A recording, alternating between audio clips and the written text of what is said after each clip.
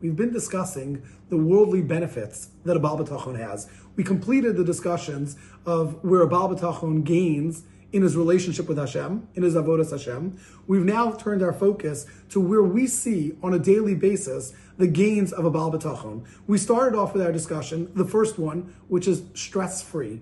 A Baal B'tachon understands that everything is taken care of, whether it's parnasa, whether it's health, whether it's his family. Everything is in Hashem's hands. Hashem is taking care of everything, so therefore I can take a step back and relax and not worry. Yes, there's a natural worrying, but we could be bothered, we could be pained by things, but we have to always remember, turn to Hashem. Hashleich al Hashem yehavcha v'hu yichal kalecha. Throw Hashem your packages, He's going to take care of you. So a Baal B'tachon gets to the stage of stress-free. Today we're going to discuss where a Baal B'tachon also doesn't have to travel. He doesn't have to travel for business because money's right here. Why do I need to go somewhere else to make parnasa if the parnasa can come to me wherever I am? Says Rabbeinu Bachya, Umehen, another benefit is menuchas hanefesh mileches b'derachim harachokim. The Baal B'tachon has the tranquility, the calmness, the peace of mind that he does not need to travel to far distant places. This obviously is referring to when he's traveling to distant places for parnasa, for livelihood purposes. Now, Rabbeinu Bachya is going to explain why is this an issue. Maybe it's not a problem to travel there.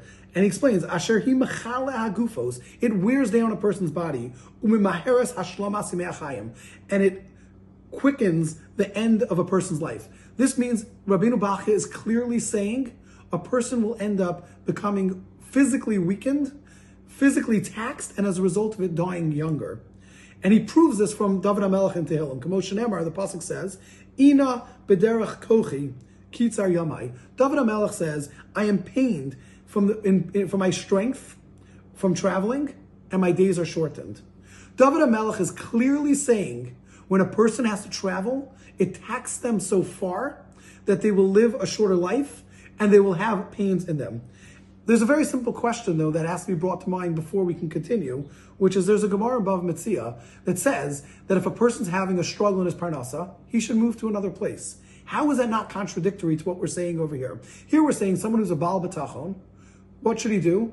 He should stay where he is, because Hashem is going to give him the exact same thing, whether he's in his home or whether he travels far distances. The Rashba explains that there are either two ways of understanding this. Number one, the simplest approach is Mishana Mako, Mishana Mazel. If a person changes where he is, he's changing his mazel. So therefore, yes, it's true, we can rely on B'tachon, we can rely on Hashem. But at the end of the day, we also have to do our part. Sometimes there's a reason that I'm here and I'm having a struggle. So if I pick up and I move to another place, it's not a lacking in B'tachon. It's a saying that I have a mazel where I am right now. I'm going to remove my mazel elsewhere, and that should improve it. And that's our way of our hishtadlus. The second answer the Rashba says is that at the end of the day, sometimes a person is suffering and being punished by Hashem.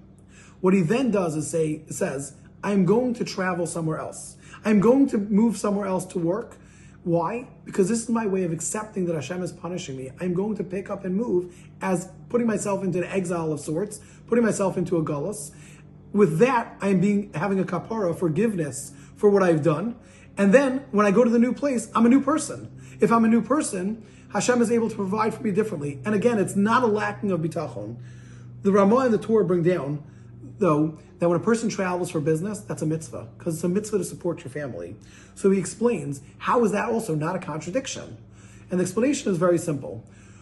Depending on what level a person's on. When a person's on the normal level, which means that I have to do a hishtadlus, I do have to work, I do have to put in an effort, maybe sometimes you have to travel.